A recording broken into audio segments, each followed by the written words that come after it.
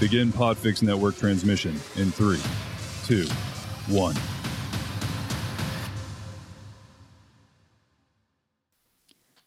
Chunk it. Hard procrastinating. Summer camp. We have a guest on the bench this week, and she's a real writer. And the lights went out, and then the Zoom went out, and then we wrote some shit. We have a guest, and we wrote some shit, and we all did a writing prompt. Oi. So good. 1, 2, 3, 4. Sitting on the bench. Writing's really hard. We need another snack.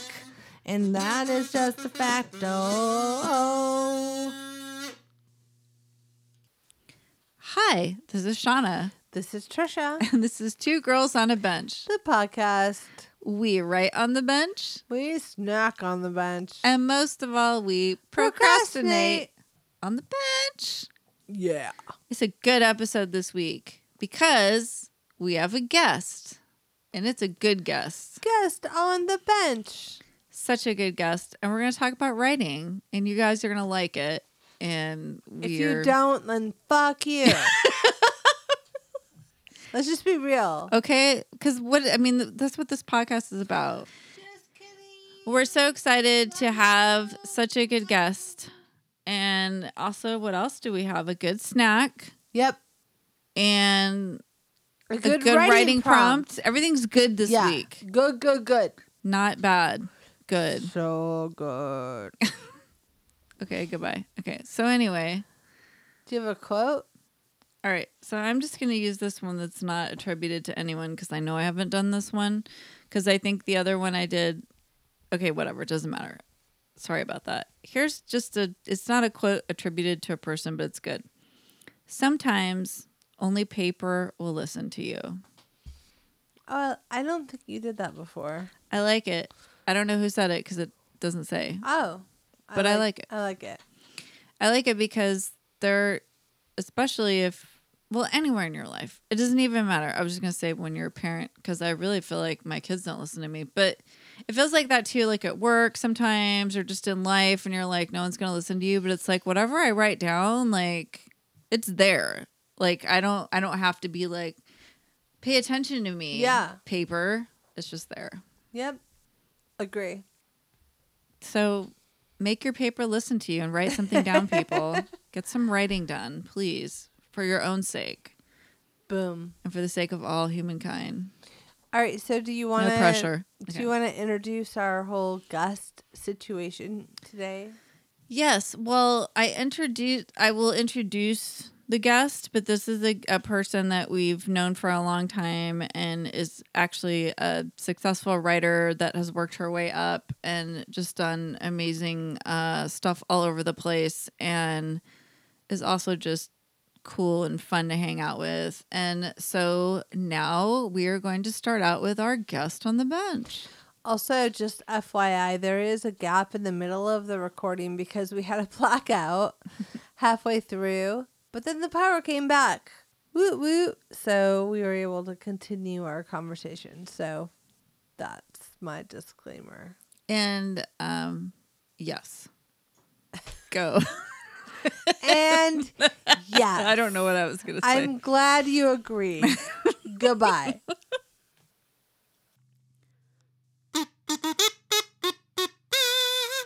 Guests on the bench. So today we have a guest on the bench, and joining us today, and we're on Zoom with great audio by Trisha. Hopefully. We have Lorna Clark Oshunsanmi is joining us. Yay! Welcome. Good to be here, guys.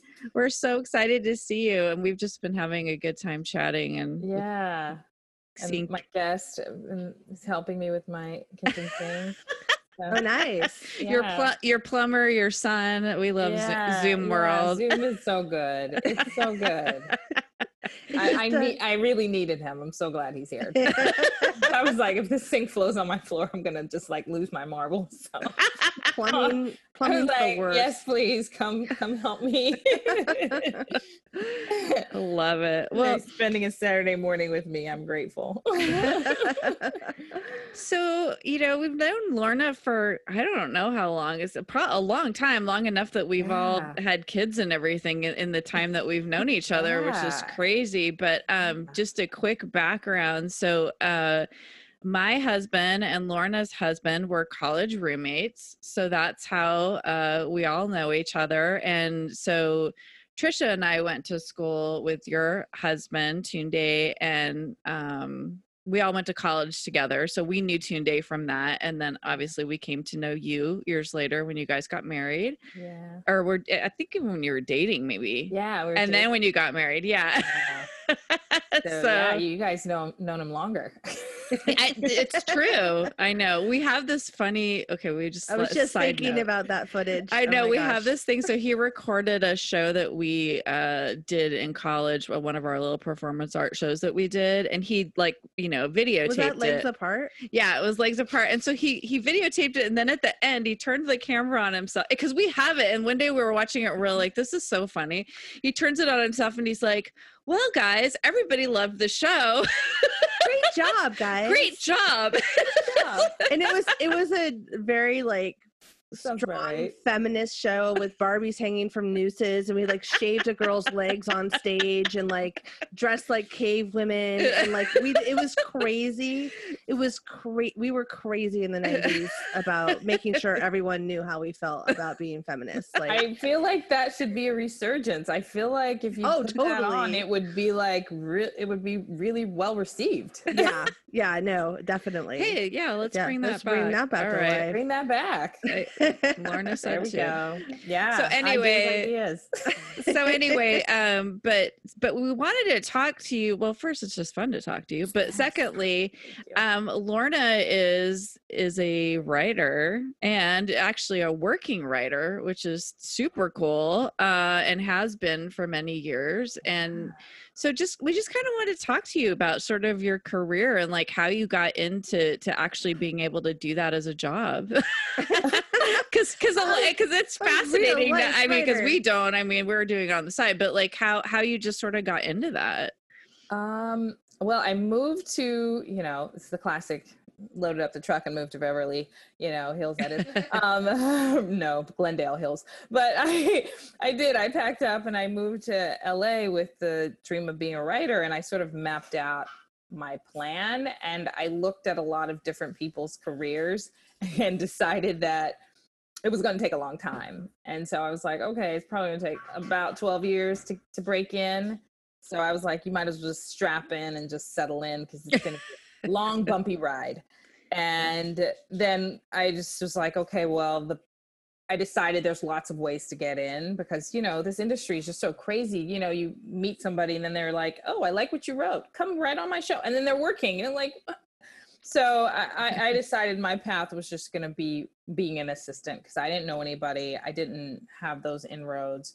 So I managed to network a little bit and get to be an assistant on the Bernie Mac show. I was a post PA. Oh, cool. And I thought, once I get in as any kind of assistant, I can work my way up. I can finagle my way into the position I want. And ultimately, that is what happened, because I was I was an assistant for so long. I probably should have leveraged myself into a writer's room way earlier. But I didn't, because I wanted to be a showrunner, and being a showrunner from my observation was insane. I was like, what is this profession? I've never even seen a line item in college where you can take a class on this. What is this? This is a bunch of nonsense. You're writing, you're running a room, you're managing the budget, you're managing all these departments. And I was like, what is happening? What? I just thought it was just so insane. And I was like, okay, well, I have to regroup my whole plan. I need to get educated on this showrunner situation before I can even think about getting into a writer's room. Yeah. And so I just kind of allowed myself to be a production secretary and an APOC. And I worked on Weeds, and I worked on, there was another show called Noah's Ark that I was a production secretary on for Logo. And it was the first gay show and first gay network. And that was really that was really cool because it felt very historic, and and it was a really interesting show. It was like a very male Sex in the City, and it was really popular. And that show was like, wasn't it like sort of known for being one of the first shows with more people of color too? I think, right? Yeah, I remember that show. Yeah, okay. It was a whole cast of really beautiful and attractive Black men, and they were gay, and it was just really provocative and really interesting. And the writer was really cool, and he was writing all the episodes. I was like, wow, this is incredible. But we got to be very friendly and chatted, but it wasn't the similar sort of TV writing situation that I was in my head envisioning. Mm-hmm. But anyways, I was a production secretary at the time. So I ultimately ended up becoming an assistant to a producer director on a show called Daybreak with Taye Diggs. And that was like my first sort of, you are officially an assistant to like a writer, producer, blah, blah, blah. And right. I'm close now. Yeah. I can see the writer's room.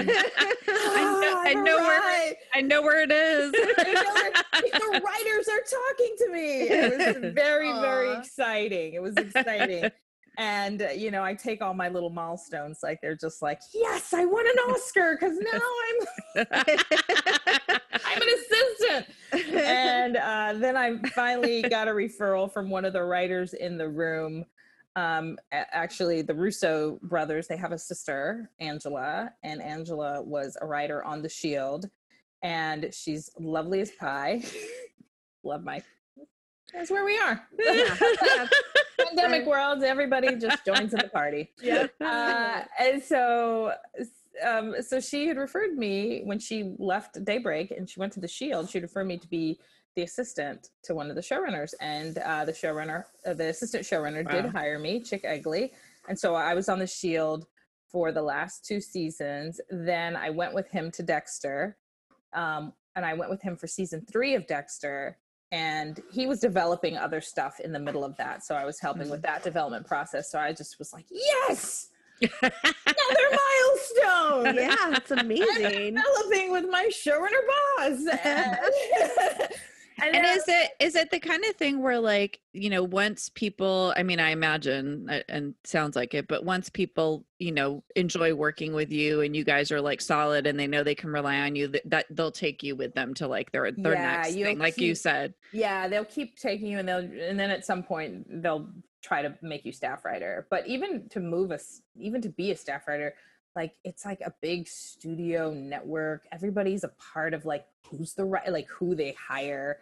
And of course they can shove their person down their throat, but the idea is not to have to.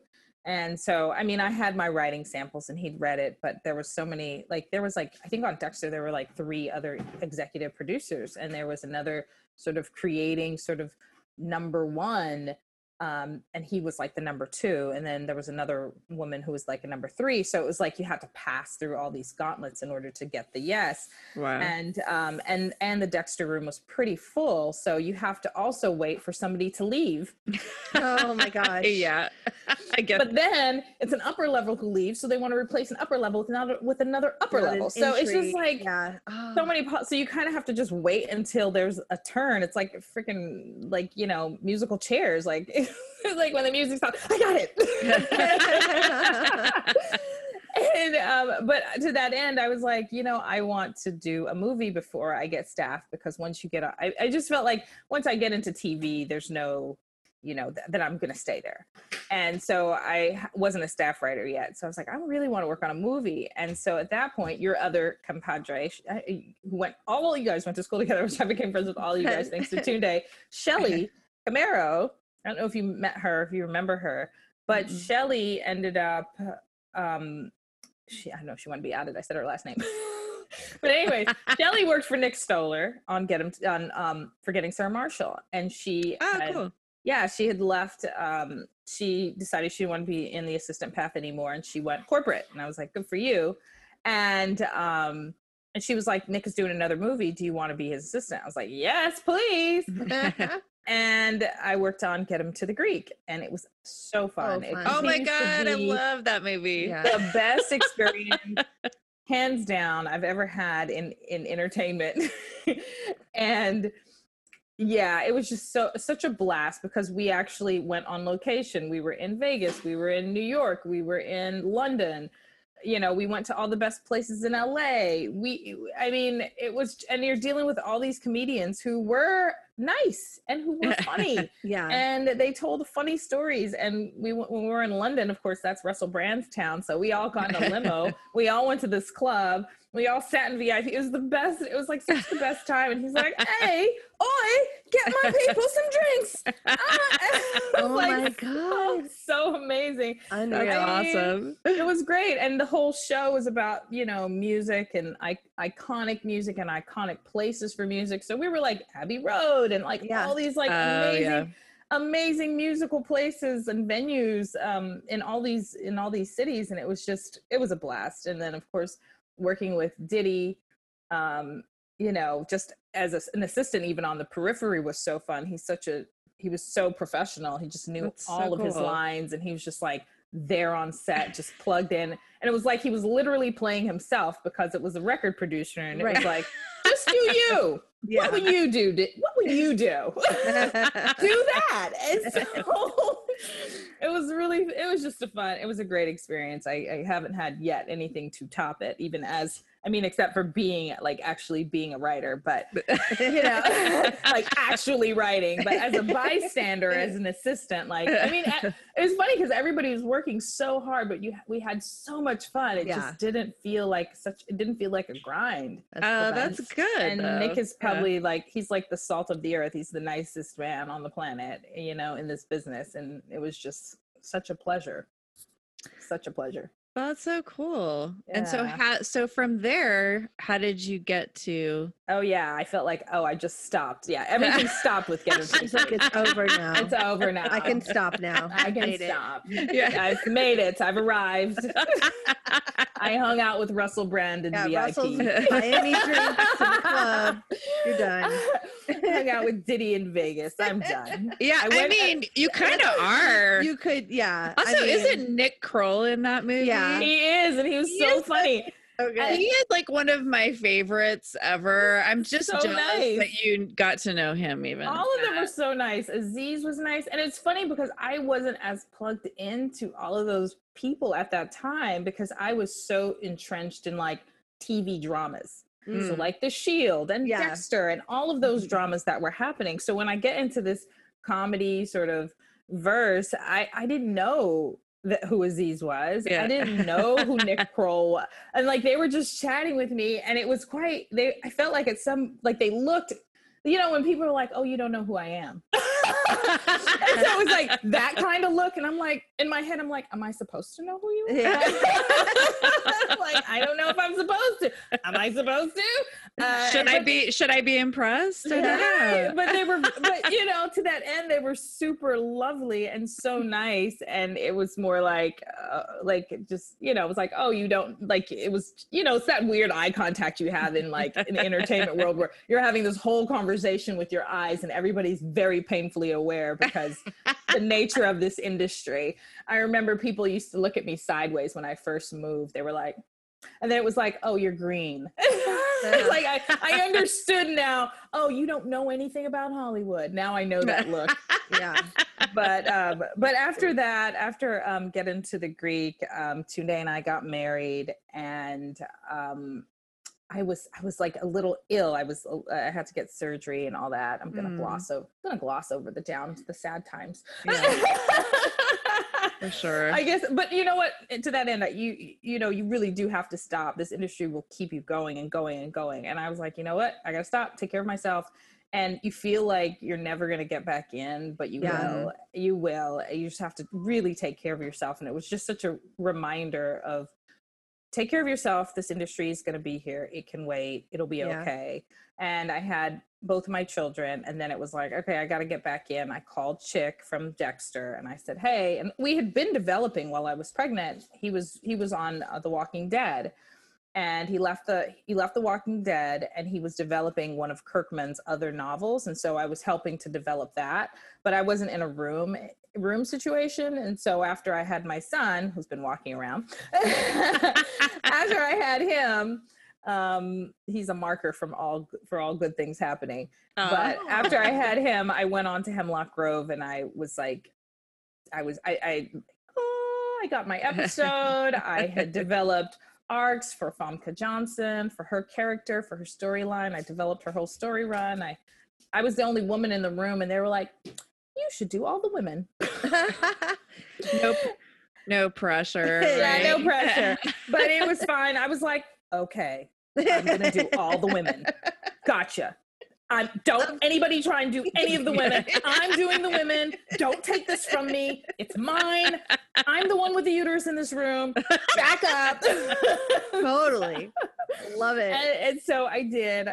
And I didn't know at the time, Netflix didn't have, my phone is doing all kinds of stuff.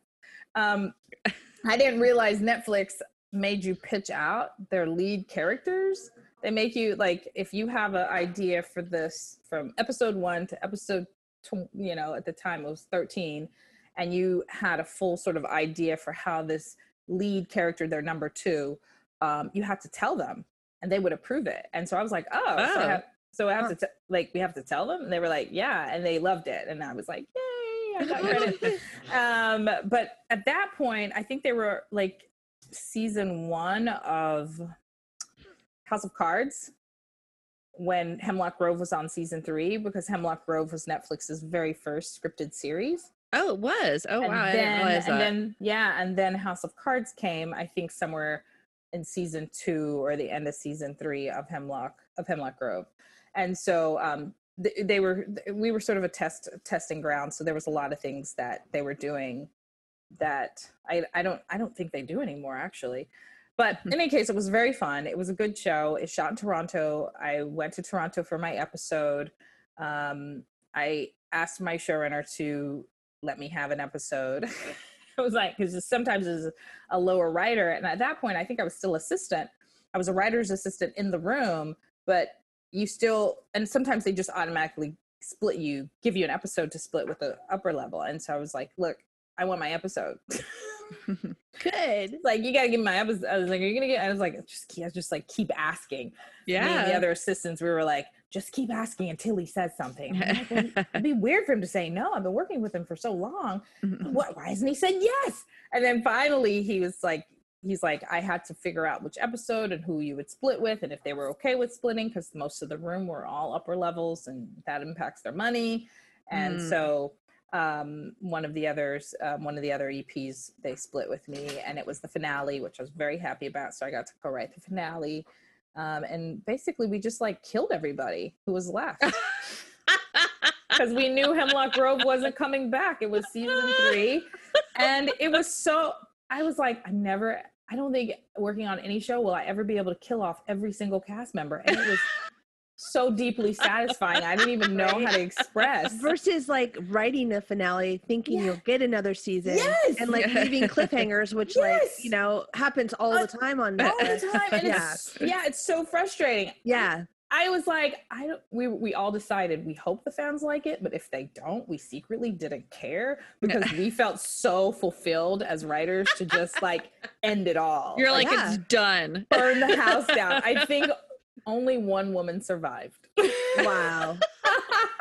That's awesome. That's so cool. But after that, I was able to, because of that experience, and Tunde's former manager had left the business, moved to Dallas, and he still had connections and former clients. And so Tunde reached out to him. We sent him my script. He sent it to one of his former clients, who was the creator and showrunner of The Path. And he referred me to her, and she read it and really liked it. And she had me come, wanted to have a meeting in February. And she was like, oh, I really love your script. Really like to hire you, but season 2 is over. I'd love to hire you for season 3. I was like, great. I was like, when is that? That's November. So February meeting, November starts. So I was like, maybe she really didn't want to hire me. I don't know. It's just like, oh, you're being nice because this manager. Somebody knows somebody. Yeah. And so come November, I get the call like, no, we want you in the room. I was like, you did like my work. And so I got staffed on that. The show did not get renewed. So to your point, So sad. We were such big fans of that show, by the way, and I think we saw you when you were working on it. I don't know. It was before. Yes, Because come out and you're like, I can't tell you anything, but you're gonna like. We it. were like all fangirl about it. We're like, tell us about it. You're working on it. We love this show. I remember. Oh yeah. my God. Yeah, it was great. And all those people were so lovely. Like the cast, they shoot in Nyack, New York. So I wasn't able to produce my episode because the cable schedule is different. And so I was already off my contract by the time my episode was up to film. So we ended up, so I missed that part. So yeah, here we go. Talk about a show that left you hanging, though. Yeah. You know, we did think we would come back. We thought we were coming back, and so we kind of teed things up. I feel like it's a timing thing. I feel like if that show had been out in 2019, it would have come back because of the way streaming works now, or there would have been like a fan base that clamored for it. Yeah, but you know, that made it happen, and maybe like another network would have picked it up. We've been, we've all been seeing that happen a lot. Yeah, absolutely, because it was such a, it's really funny. I love that show. I cried when I found out it was canceled. And I accidentally sprung it on Trisha that Zoe's Extraordinary Playlist was canceled. I was like, it's been canceled, right? And she was like, what? I'm like, you ruined my whole life. That was such, yes. That was I love cool musicals. Show. I love the choreographer, and I just so it made me very upset. I know, I felt really bad laughing because it was so traumatic. I was like, I'm sorry. Okay, there's other networks looking at picking it up. So it's gonna happen. There's still hope. And that one had a huge cliffhanger. Okay, sorry. No, I feel you. My sister refuses to watch his shows unless it has 2 or more seasons made in the can. She will not get vested. So I'm not going to get started on it. No, she won't watch a pilot. She's like, let me see how many seasons do they have. Okay, I'll watch it. That's smart. So annoyed when they just leave you on a cliffhanger and then cancel the show. She gets so mad. She's like, I'm not investing anymore. So yeah, I get it. So many strong ideas, like The Path or like the 4400. That was another one that just stopped. Oh yeah, and that's 4400 for sure. Coming back on the CW in a weird way that I kind of don't understand. But anyway, we've been following those. Mm-hmm. But anyway, well, that's so cool. And so what are you doing now? Because that was fairly recent, right? Was that? Yeah, The Path. The Path was fairly recent. But after The Path, I did 3 seasons of All American, which is season 3 is on Netflix right now. We're holding steady for like the past month in the, we've been floating in the 1 to 5 range of, top shows. Top stream shows. Right now, we bounced from 1 to 4, and then we bounced right back up to 2. So right now we're number 2 in ranked shows on Netflix. So that's exciting. And now I'm on a show called Shaka Zulu on Showtime. Antoine Fuqua is going to be directing the pilot. Oh, wow, that's so cool. And I'm excited. He's a historical figure from South Africa, really existed. There's a theme here because All American is based on a real life person, an individual who actually lived in South Central LA and transferred to Beverly Hills to play football. And we used his life to create stories. And now this is the same with Shaka, where he's a historical figure, really well known, probably more in Europe, if than in America. And we're doing a show based on his life, loosely based on his life. And so it's very exciting. That is so cool. Well, congratulations. That's awesome. Thank you. So I'm really, we've been writing away. The pilot will be shot in January 2022. In South Africa. I know all these things are. Oh, wow. You're going to South Africa. That's amazing. So I am going to make it. Yes. Episode gets produced. I'm gonna make it. Every hour bust.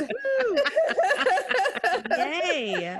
That is so awesome. Well, you've certainly like hustled your way to the where you wanted to be, which is amazing. And it is a hustle, it sounds like. I mean, like you have to be an advocate for yourself, and you have to like get out there and so right, and put yourself out there. I mean, I struggle for sure because writing is so subjective with like, oh my gosh, it's not good. Like it's not good.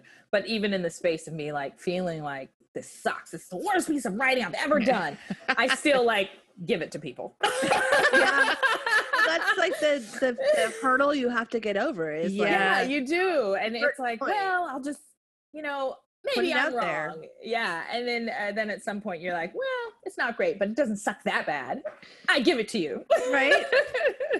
That's actually a question I was going to ask you, because we have a screenplay and we've struggled with it over the years and feel like it sucks, or we'll get to a part and be like, this part sucks. We can't show this to anyone. You know what I mean? And we've shown it to friends and they've given us feedback. And I think we might be on a draft that we could share maybe now, but like, now it's 90s nostalgia.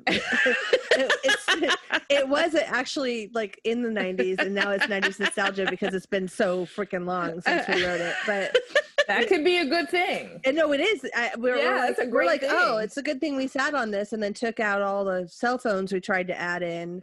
Like, at one point, we realized there's a character looking at Instagram on a computer, and we're like, because we wrote it when it's stuff like that first came out, and we didn't like early 2000s. Yeah. So then we took all that out. We're like, forget it. No social media. Let's go back to a time when people had pagers. Let's go back to a payphone.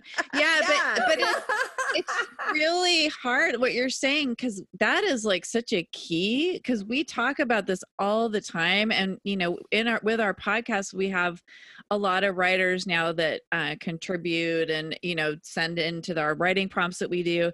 And we always tell them not to do a disclaimer. Meanwhile, knowing that we do that all the time. Yeah. I mean, I wrote this, but it kind of sucks, or I don't know, I kind of fell off at the end of it, or I don't really know what I was doing. You're automatically telling everybody it sucks before you're apologizing for your work before you even share your work, which is like, don't do that. Like, discredit yourself first, just in case they don't like it, so you're like protected. I don't like it either. I don't like it. It doesn't matter, right? That's what it is. It's like a shield. It is. It's totally like a force field. Like, you can't get through. That's right. I hate it too. Oh, you like it? I loved it too. Oh, I felt really good about it. I felt really strong. Or maybe we should just all approach it the other way and just be like, can you read this? It's the best thing I've ever written. ever. And if you don't like it, I will probably die. And then they'll be obligated to say something nice. That's a good start. I think that's the better disclaimer. Right? This is awesome. Well, how did you like get over that? I mean, or did you just, I guess you just kind of had to, I don't know, but. Yeah, you kind of do. But I think with my first pilot, I worked on it. And then I started to give it to people. And then I was like, I can't do anything else. And at some point it was like, okay, my writing skills, I've hit the capacity of what my writing can do. And so once I realized this is where my writing is, I'm giving it out. Like, I can't, when I was in a chick would say this all the time. He was like, you got to be careful that you don't start moving deck chairs. So you get to the point where you're making changes, but it's all the same. Yeah. Yeah. It's all the same. And so I would be writing. I'm like, okay, I'm moving deck chairs. This is all I can do. Mm-hmm. And as I started getting better with my skills, I would do a pass. And once I got to the point, I feel like I don't know, I can't even remember. I had learned, I was taking writing classes. I always consistently take these little writing classes. I didn't get a writing degree, although I was an English major, pre-law minor, which requires a lot of writing and reading, right? And so, but in terms of storytelling, I think at some point you start to hold on. Are we recording? Mm-hmm. Oh, okay. Sorry. It's all good. Yeah.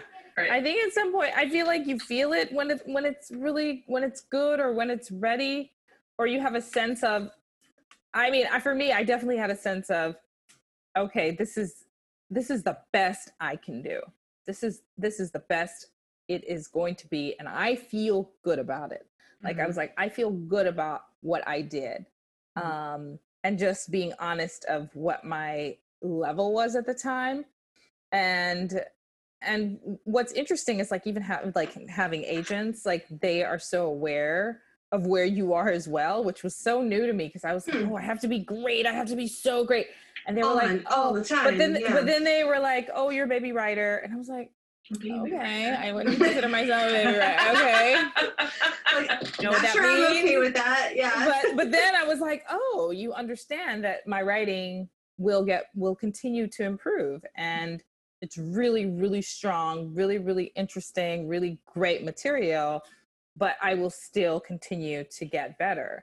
Right. And because they're so accustomed to either having baby writers and watching their work progress, or just any like writers in general, like as you engage with the studios more and engage with executives and engage with other people more, you kind of get a sense, like a sensibility of story. Like you get a better sensibility of what those things are. And now I see it because now I'm a mid-level writer in a writer's room. And when a younger writer comes in, I automatically am like, okay, that pitch won't work, you know, because of how because of how this story is structured and because of how these characters are structured. So, I mean, it's like giving yourself grace to improve and just accepting this is great.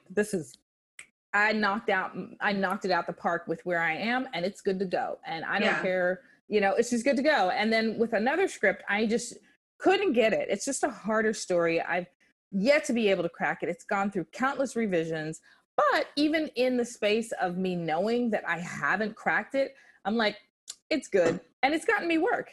Like it's gotten me 2 different jobs. And I don't think my reps necessarily like the script, but showrunners do, and it's gotten me work. Yeah. And so at some point you just have to, you know, just, I don't know, bet on you. Yeah. Bet on you. And like, this is the best. I'm going to get it. It's not going to get any, you know, I'm not going to move around deck chairs. Because at some point I was like, okay, I'm just doing useless work. I don't feel like doing this anymore. Yeah. It's good. You know, I'm just not going to tinker with it anymore. And having friends, you know, Tunde's really good about, it's good.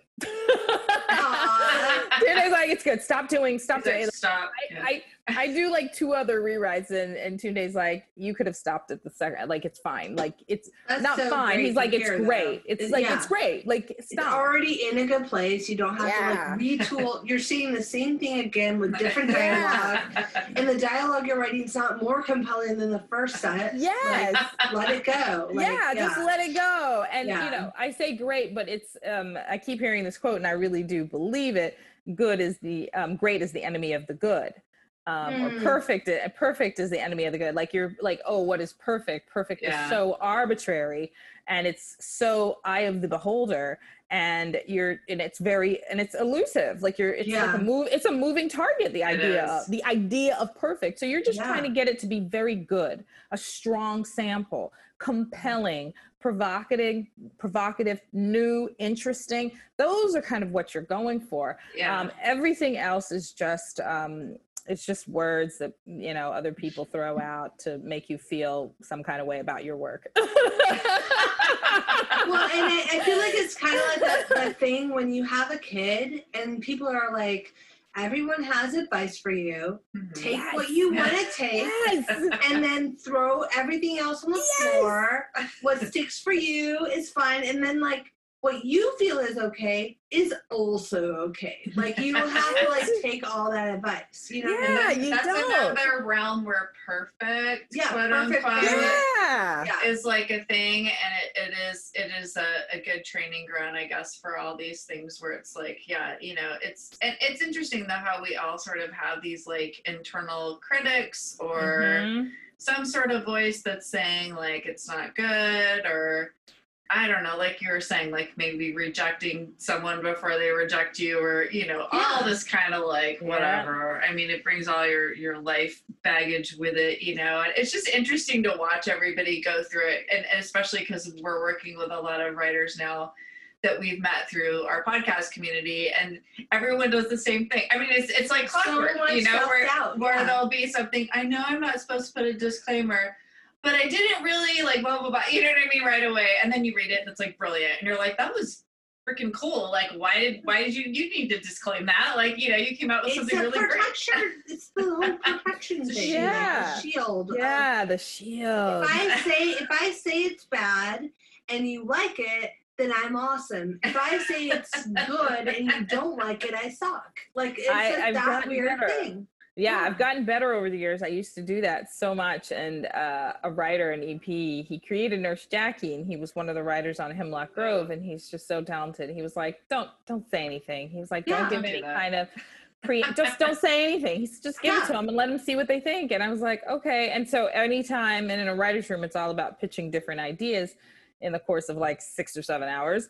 And you're just throwing out ideas, and it's really important for you not to shoot your own idea before you say it. Like, it's so important for you to just say the idea. It's the same thing in marketing and business, right? Yeah. If you provide a disclaimer that your question or idea is already bad before you say it, you're coloring the audience with that like feeling before they even hear what you have to say. Mm-hmm. They're already approaching it in the way you are, in a negative way. So they're like, oh, this might not be so good because she said this might not be so good. And instead, just like let it be its own thing. Like, I've given that advice in business too. It's the same thing in fundraising. What? Just kidding. Yeah. Oh, yeah, I bet. Really, it's so funny. Confident. Here are 10 different examples. No, it's funny because in fundraising, we have this thing that we say where it's like, you know, ask the person for the amount that you want, and then be quiet. So instead of saying, you know, we would love for you, you know, to consider a gift for $100,000 for blah, blah, blah. And then if they don't go, oh my God, yeah, or that's amazing, or whatever, like right away, it's to just sit there and just be like, you know, instead of saying like, or 50,000 would be great, or, you know, 25,000. Yeah. And then by the end of it, you're getting like $1, you know what I mean? Because you're going to like bargain yourself down. Right. So it's like waiting, but waiting is hard. I think everybody has hard for a response, a positive response.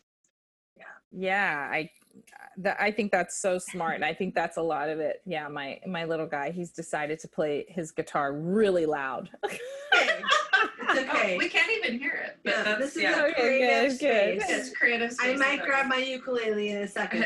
Okay, awesome, good. He'll be happy to hear that. All right, well, we have just a couple of random questions. Yeah, we love to talk about procrastinating because that's, you know, something that writers can do, especially because it's pretty solitary. So, what do you, this is going to sound weird, do you have a favorite way to procrastinate, or do you find that you always procrastinate in a certain way? Or I have pinpointed my procrastination because I'm like, okay, I need to be an more efficient writer, right, all the time. And so I realize when I get stuck on a piece of dialogue or any kind of anything, I'll jump out and get on the internet, and I'll go to all these news sites. It's so random. I go to Huffington Post, I go to New York Times, I go to this website called The Root, I'll go to a gossip website. I just like go to these random, and I only read headlines. I don't read the article at all. I just click, I go to Jezebel, I go to Salon, I go to like 10 different websites, and then I'm like, what am I doing? What am I doing? And then I'm like, oh yeah, I'm stuck. I don't know what this character should say. And then I'm like, well, maybe you should think about it instead of jumping to like 20 different sites to read headlines.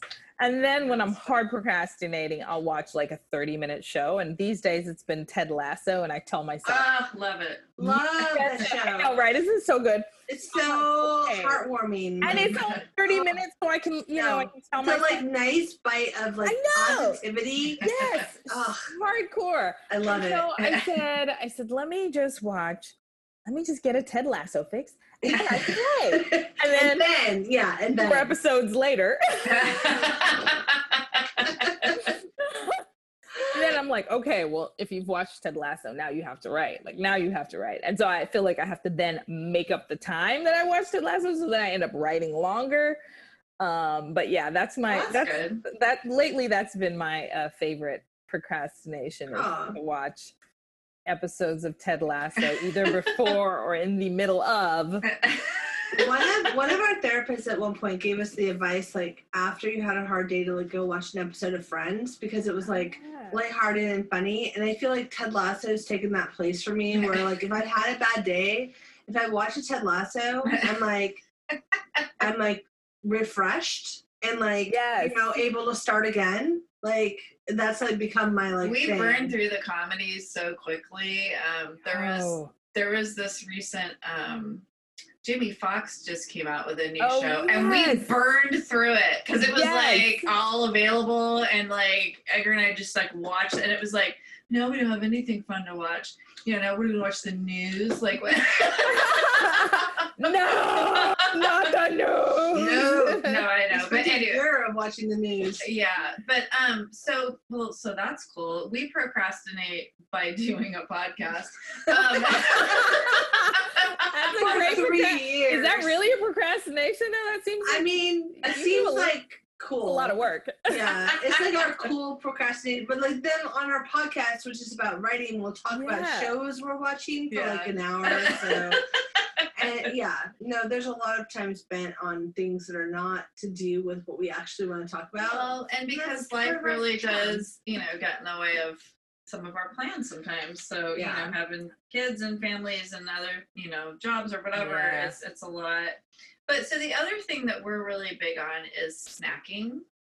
So we always have a snack or 5.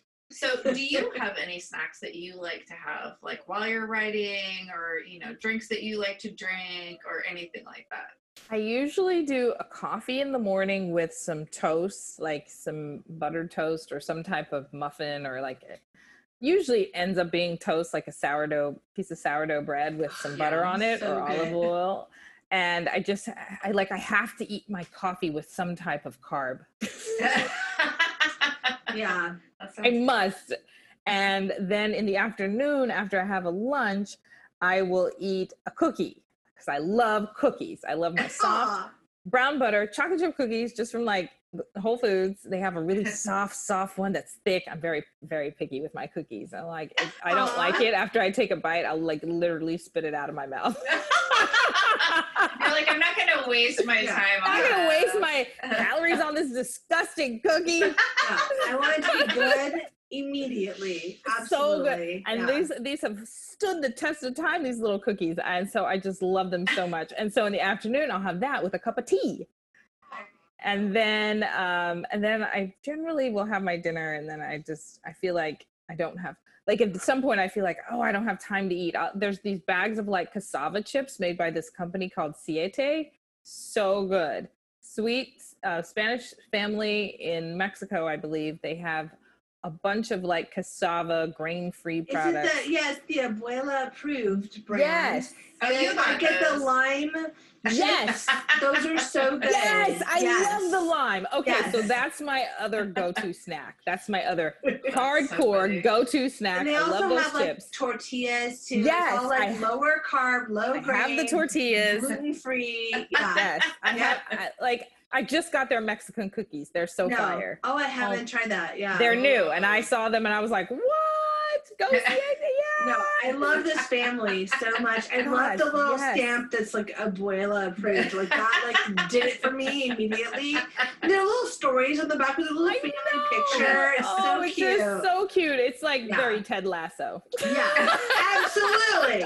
I'm gonna support this family. I like gluten, but I'll eat gluten-free to support. I know, right? I do like gluten. Like it's not even like I have admittedly, I don't have a gluten allergy. I just legit like their products. They're so delicious, and they don't feel heavy at all. I want the cookies. What are the cookies? Are they Mexican wedding cookies? They're the Mexican wedding cookies. I'm obsessed with, and I thought, okay, it's like the healthy version of it, but they're such a good company. I was like, these are going to be good. They're going to be good, and they are. They're delicious. I have to learn how to make those gluten-free because we call them Russian tea cookies in my family, but they're actually the same as a Mexican wedding cookie, which is like a pound of butter and a little flour and some powdered sugar. That's all that's in there. Yeah, no that's eggs, what it tastes like. Yeah. nothing, right? A pound of butter and some flour.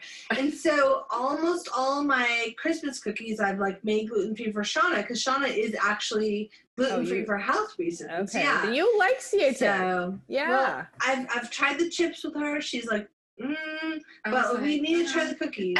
I feel like maybe the cookies. Yeah. Maybe It the might cookies. be a treat. Like, maybe a treat. I'm a big treat person.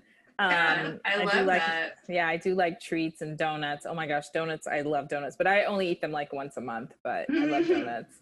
But those are my big things. But I'm not a really huge snacker. It's like my morning and then after lunch sort of treat, and then that's pretty much it. I love that you have it like scheduled though. You're like I my know. cookie with You're my so tea organized. in the afternoon. Yeah. Yeah. Sometimes it's interesting because when you're on a TV show, I feel like I'm a more like scheduled writer because I don't have a choice because I have all these like real deadlines. Yeah. Right. The studio wants your outline. Ah. No, deadlines help a lot. Yeah, they do. They're huge. And so Yeah. then it's like, then by product of that schedule, then it's easier to write for yourself because you're kind of in a groove because, you're so used to deadlines. Yeah. It's just a weird thing. Yeah. But it's good. Keeps you on track. I wanted to ask you, like, in a writer's room, like, how does it work when everybody like around the table pitching their thoughts for the episode or the series at the same time? Like, how does it work when you like is it like how it is on 30 Rock? That's all we want to know. Are you peeing in jars? What's happening? Having 1 minute dance parties. I don't know. Yeah, Our understanding of it. That's real. I think in the early, probably 80s and 90s, people were legit peeing in jars. Yeah. I have heard a story we read about Bossy Pants. Yeah, how one woman was doing her hair. So that was a thing. But now, as times have gone by, people have gotten a little bit more professional, but we still have dance parties. Like, because you're pitching stories, and then somehow your brain just like you're done. Yeah, you're done. At least for that. It's like the version of when I get stuck with dialogue, I go look at all these websites. When we get stuck with a character or get stuck with a story arc, we just sort of look at each other and then somebody says something random and then it just depends on the nature of the room. Like one room we did like regularly dance parties. Like, it's time! And everybody just like got up and we just started dancing. It was just like, I love that! It was amazing. It was amazing. Oh my God. And then we start rapping and somebody start banging on the table and it would just be like, okay, it's happening. It's going down. Like, you have to participate now. And in another room, we could feel that it was like, okay, everybody was done. And then somebody was super funny. And she always told these very funny stories. And so she would just break out with a funny story and we'd all be laughing. And so it just depends on the dynamic of this room, because every room has this energy, much like a family. It becomes such a weird family. And it's for like 6 or 7 months, 8 months that you're in a room together for like 10, 12 hours a day. And you know so much about each other, and it becomes so intimate so fast. I'm sure. And it just takes on a whole life and energy of its own. So every room is so distinctly different. And they're all really great. I do like writers' rooms for that reason, because it's sort of like, because I get along great with my family, so maybe that's why. I think if you have, and my therapist did tell me, she was like, writers' rooms tend to take on whatever the family dynamic is of the people in it. Yeah. So if you have it could be dysfunctional, yeah, it can be very dysfunctional depending on who the head is because of their relationship with their family.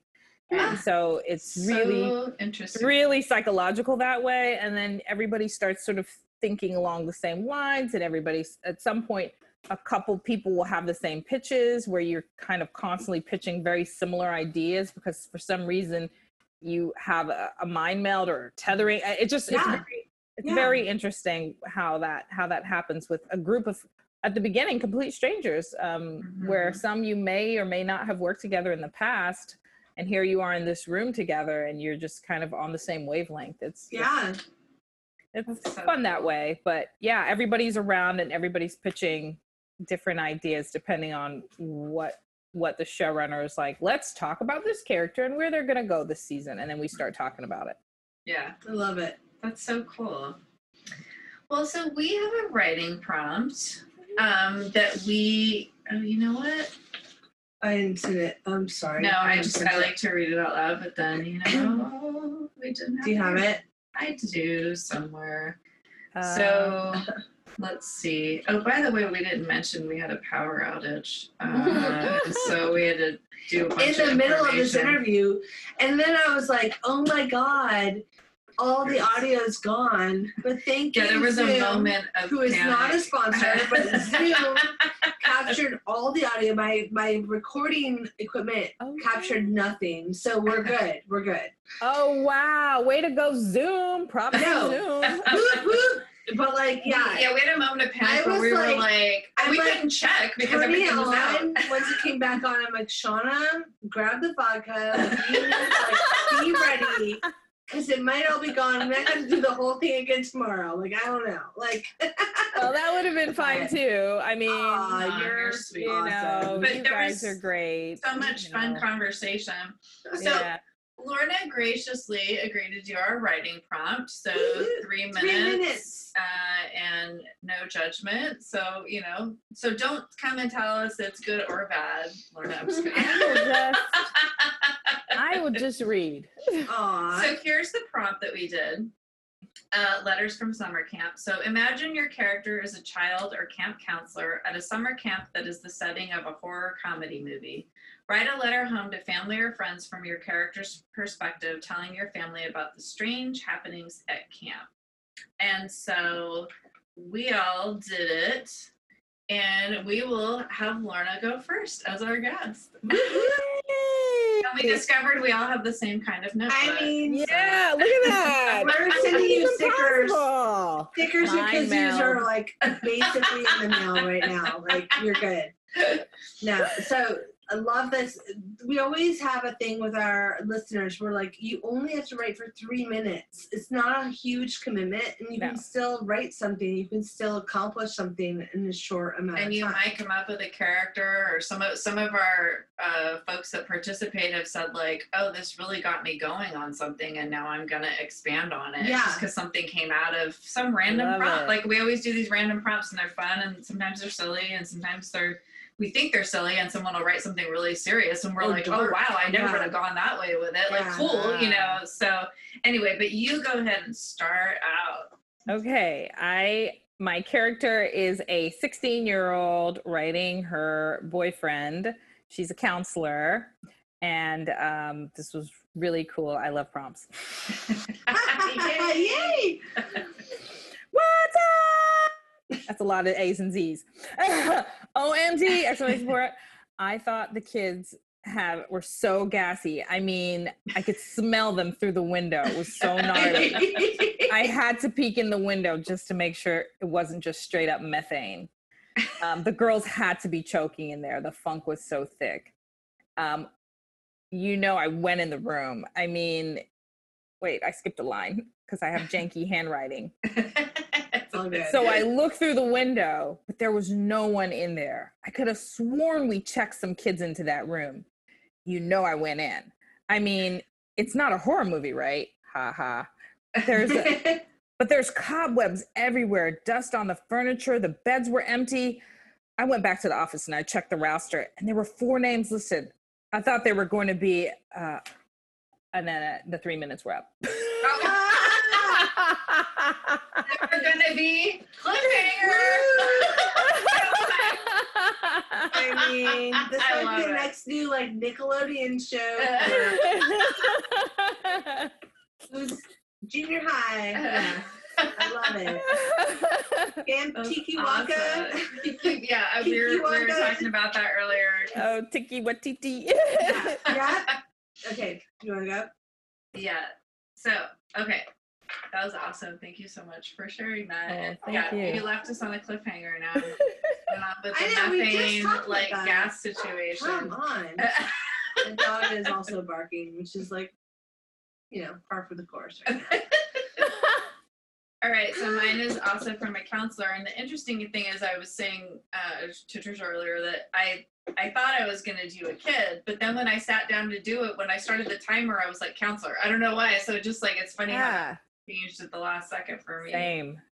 So, dear management, first, I just want to say thank you so much for the chance to work at the well-respected Camp Keto Chaka. As a counselor this summer, as a counselor committed to the high standards of Keto Chaka, I want to give some feedback. First, although the clowning around event on Fridays, when counselors dress up as clowns is a fun tradition, it seems to have gone awry with events, a few mishaps, including an axe and possibly possible missing children we are still trying to place.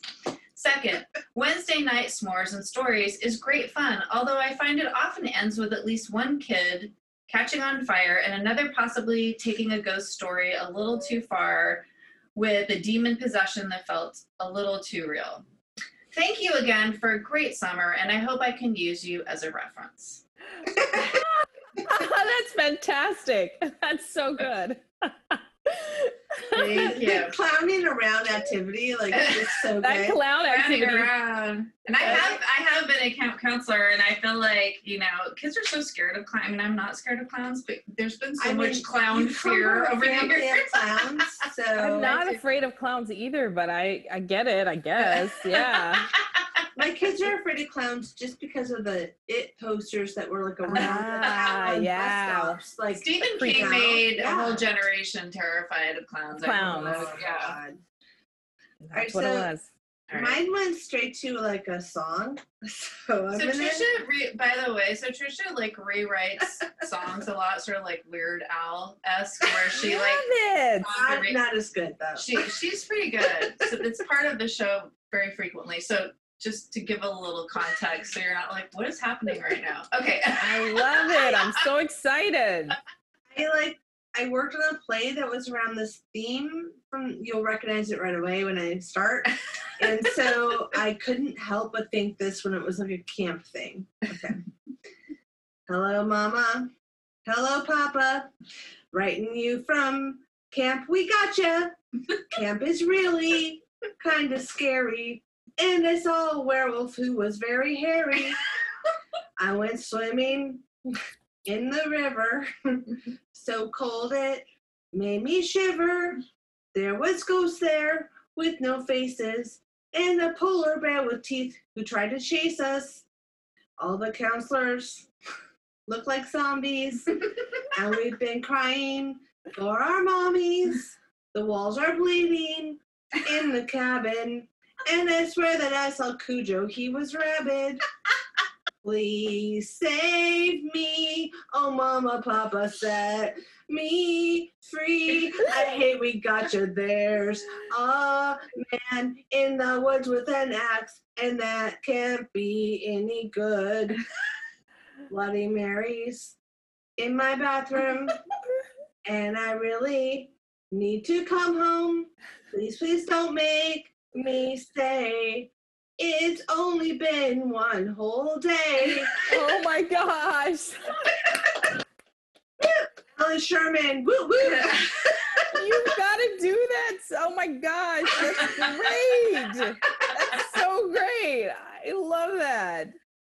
Halamada Halafada. There was a whole play at Camp Granada, like a local play here, where they sang that song, Halamada Halafada, over and over and over, and it was all camp and like adults playing kids and being dumb, and it was very funny, very kitschy, and like I could not think of anything else. So when I went to write, I was like, hello, Mama.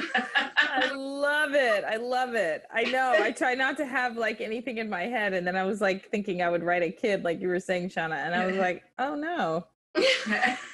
Counselor. I'm a counselor. Yeah. I've never been to camp. I've never been a counselor. Oh, wow. I was a counselor for years at camps. Never. And I went to camps. as a kid? I went to weird tennis camps. So Oh no. that's, I mean, not really a Not horror the show. same. It's a little different when you go to Yeah. sports camp. But I worked at a camp, but it was also a tennis camp. But it was ironically, I called it like camp tennis. with like tennis as like it wasn't like the camps I went Tennis to. adjacent. Yeah. Yeah, it was kind of like, it was in Big Bear, so it was like a lot of like more of normal camp stuff, and then just a little, we did have a lot of tennis courts and we did teach tennis, but we did a lot of other stuff. Right. So I did have that like counselor feeling, I guess, when I thought about camp. That's my most recent experience, was being a counselor, obviously not being a Yeah. Me Yeah. too. doing it. But yeah, it's funny. Camp is weird. I don't know if your kids will go to camp, right? Because it's been such a weird time. There's no Yeah, snow they right go now. to No day camp. camp. They used to go. Well, they used to Yeah. go to like day camp, but now,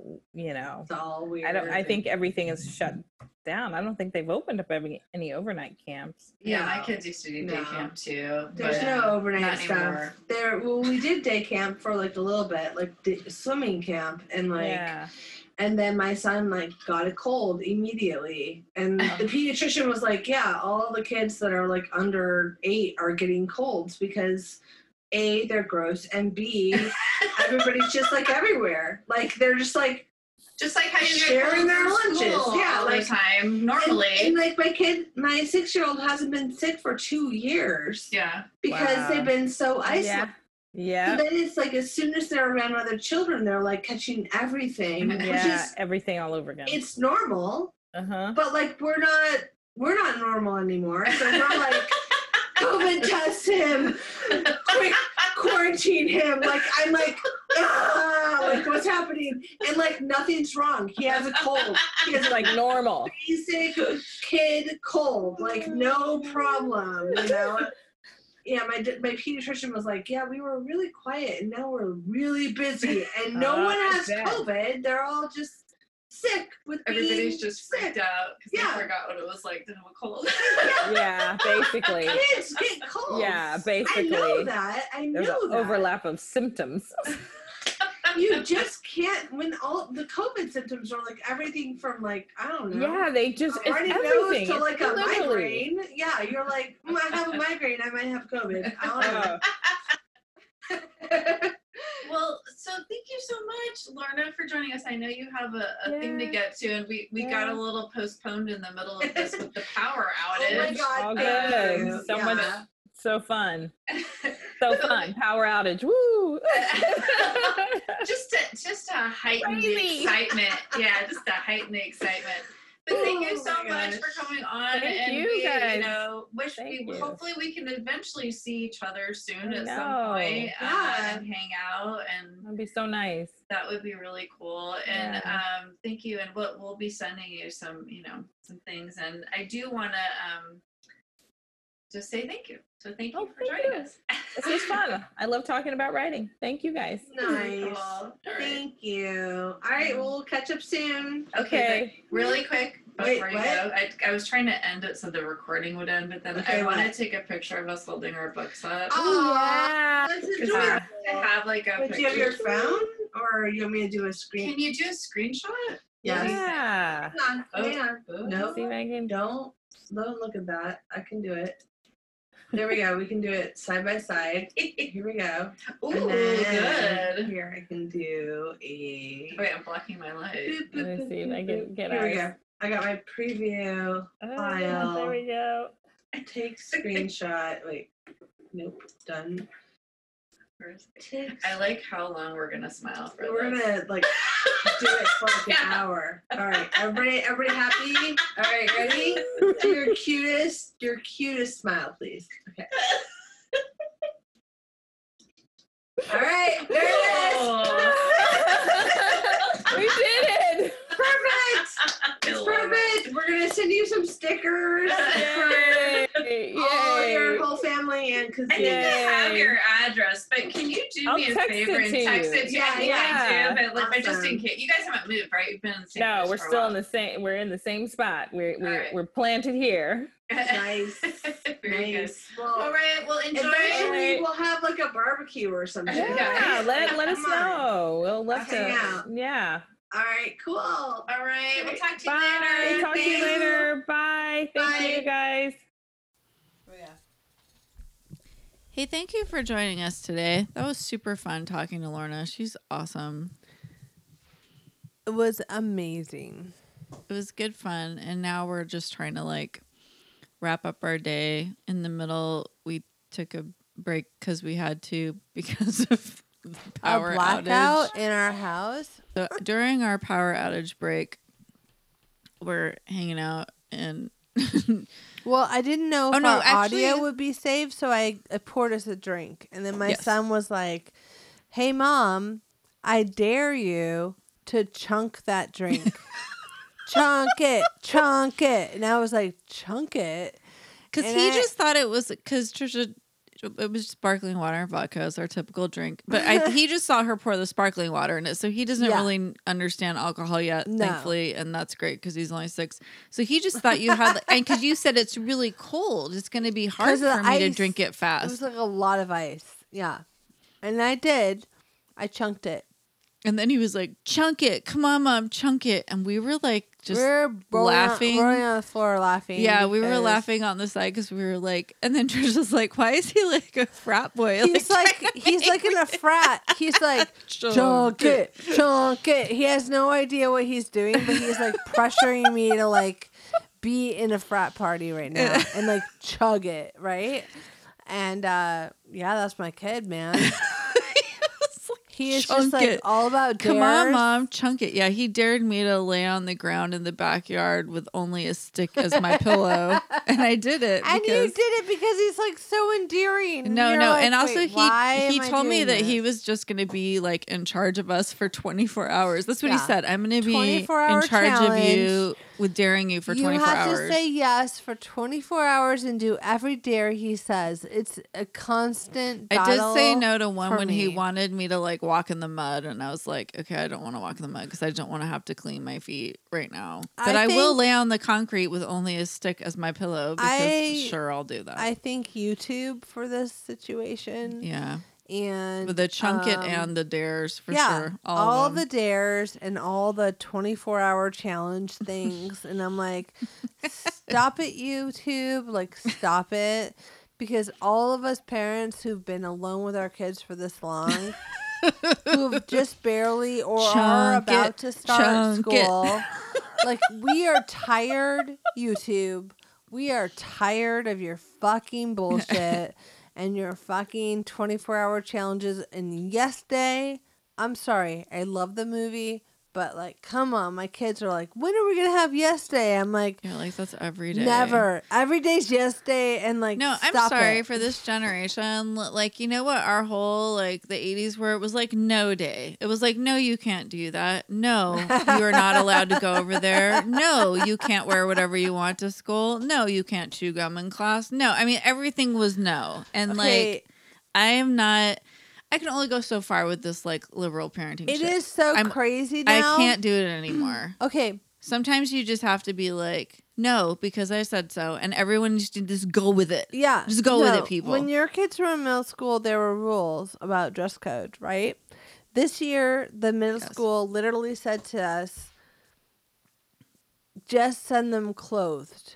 They don't care what the fuck my daughter was in detention wearing. Like every other day because she would wear a shirt top that was short, and not pants. even super revealing. No, just like something that showed top. like an inch of her belly, which she doesn't even have a belly, of her tummy area. You'll Grisala maybe help change No more this. fucking Taliban shit. I'm not doing it. They have stopped all that shit. Like now it's just come wearing clothes. Because they spent all their time policing the kids on their clothing. It was really dumb. No. And now my daughter's become like a clothing rights activist where she's like, she doesn't care about anything else in the world except this one thing, which is weird, but whatever, I'll go with it. At least there's something she wrote a big essay at school about how she feels about it. And she doesn't write anything or advocate for anything, but she suddenly got mad about the dress code because she was like, it's not fair.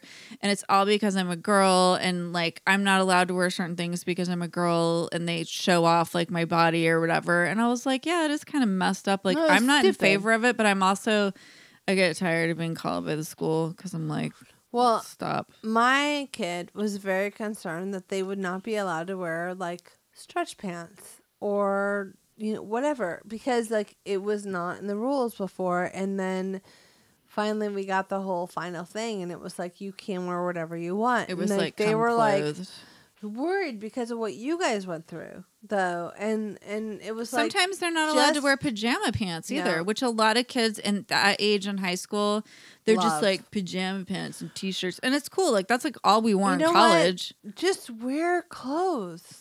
That's all Just don't be naked. Don't be naked. That's like the basic rule right now. There's no rules around any styles anymore. Glad. And it's so, I think But it makes me so bummed that that's what we spent all of middle school. A lot of energy like in trouble about, going to Saturday school about, detention about, was about her refusing to back down on the crop top. If it had all been focused on schoolwork and not the crop top, would it have made a difference? Well, and that's all she focused on was like also kind of just like fighting with them about it. Yeah. It's just not helpful. Nope. Shut up, schools. It was what they finally realized that in this district. Like that's I'm glad it was on the backs of my children. Yes. Just kidding. And okay, this was a weird rant that had nothing to do with anything. Are happy. And it had to do with the fact that Trisha chunked it and then she got a little tipsy. I'm a little tipsy. I'm sorry. She chunked it. Okay. All right. Keep writing. Keep stacking. Bye. Goodbye. You've been listening to a podcast of the Podfix Network. Discover more audible gems like this at podfixnetwork.com. Make sure to catch up-to-the-minute network shenanigans by following @Podfix on Twitter, official_Podfix on Instagram, @Podfix Network on Facebook. And make sure to subscribe to Podfix Presents wherever you choose to find podcasts. The Podfix Network. Artist owned and loved.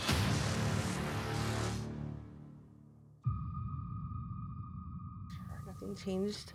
Testing. Hello, this is the podcast that we do. Test. Trisha has a bubbly bounce caffeine drink. Her favorite thing. My favorite. In the whole world. Caffeine injected straight into my hydration system. I love it. Okay. You just like him when he's just talking, of course. Test. Hello, Shoshana, giving advice. I'm a motivational speaker on the side in my house. Woo. And sometimes in other locations.